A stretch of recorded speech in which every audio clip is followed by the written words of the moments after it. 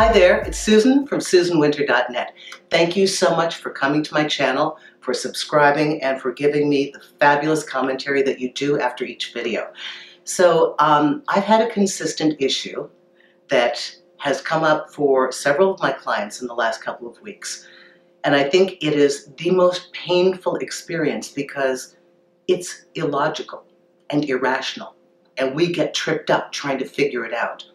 So what happens is you have somebody you're seeing.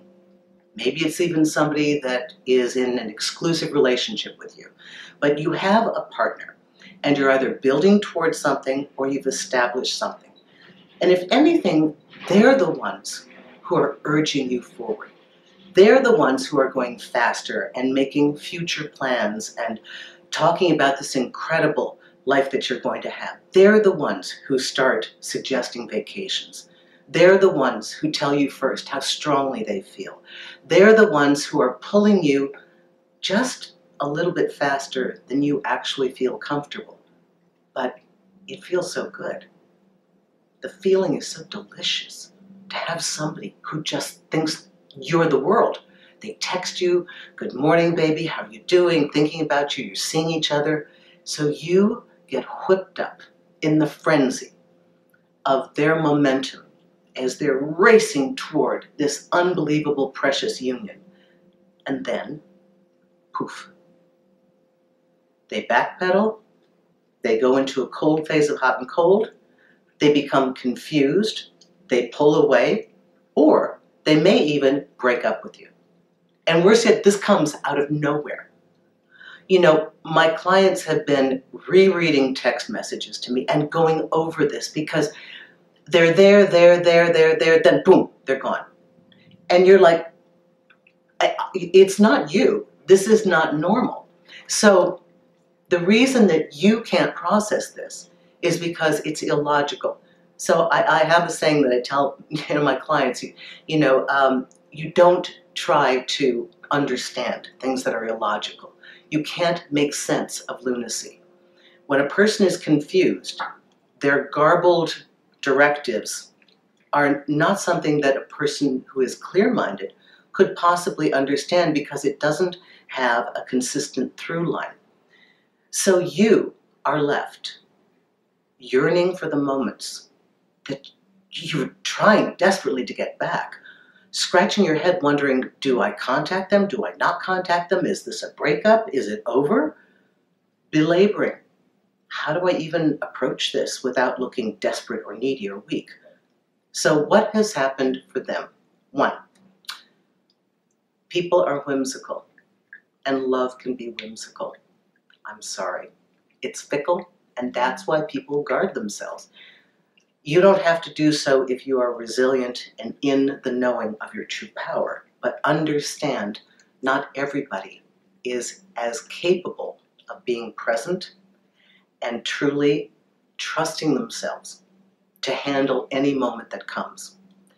So what happens oftentimes is people lope forward and they've actually jumped beyond a point that they can sustain. So one thing that we know for sure, in order to have a relationship, you have to have consistency. On, off, in, out, this is not consistency. Now, your portion of this is that you get stuck in an ongoing loop of diagnosis, then frustration with, I can't believe they said this and they said that, and I knew they were moving too fast, and they're the ones who said they loved me, they wanted this and that, how could they do this? Here's where you have to accept the flaws and complexity of human nature. One, it's probably nothing you did. Two, they ran too hot too soon, surpassed their own comfort level. And three, you are now the recipient of their confusion or their grand dreams. So the question becomes, how do you handle it? As with most of my philosophy, one protocol is when you're confused or you're going to end something, at least have a statement of clarity. I think it's more important to ask why and show that you care and say that you care than to just assume and walk away.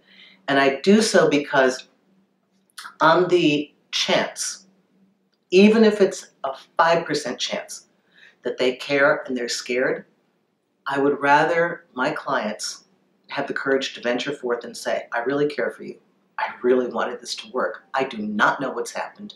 I don't know what's going on. I really want to be with you. We need to discuss this. Let's talk about what's going on.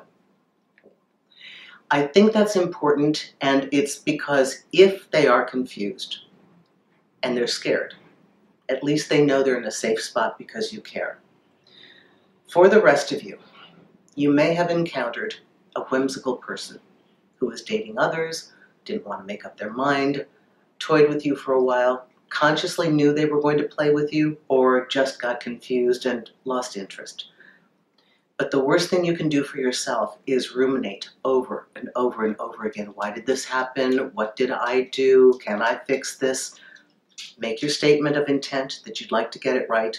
And if you don't see that they come back to the table, although it is illogical and it doesn't make sense, understand that they were whimsical, that they were lurching toward a fantasy.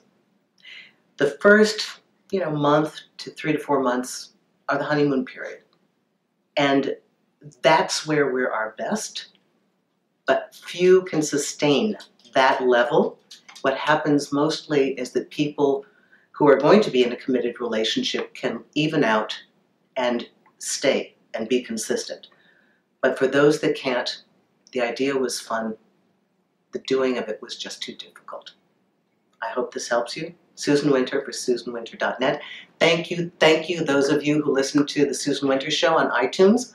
Those of you who've been coming to me on Magnify and through the consultation page. This is wonderful working with all of you clients, and so cool too. Like if I have my foreign people that, from all over the world, I can see you on Skype, or I can see your face when you're on Magnify.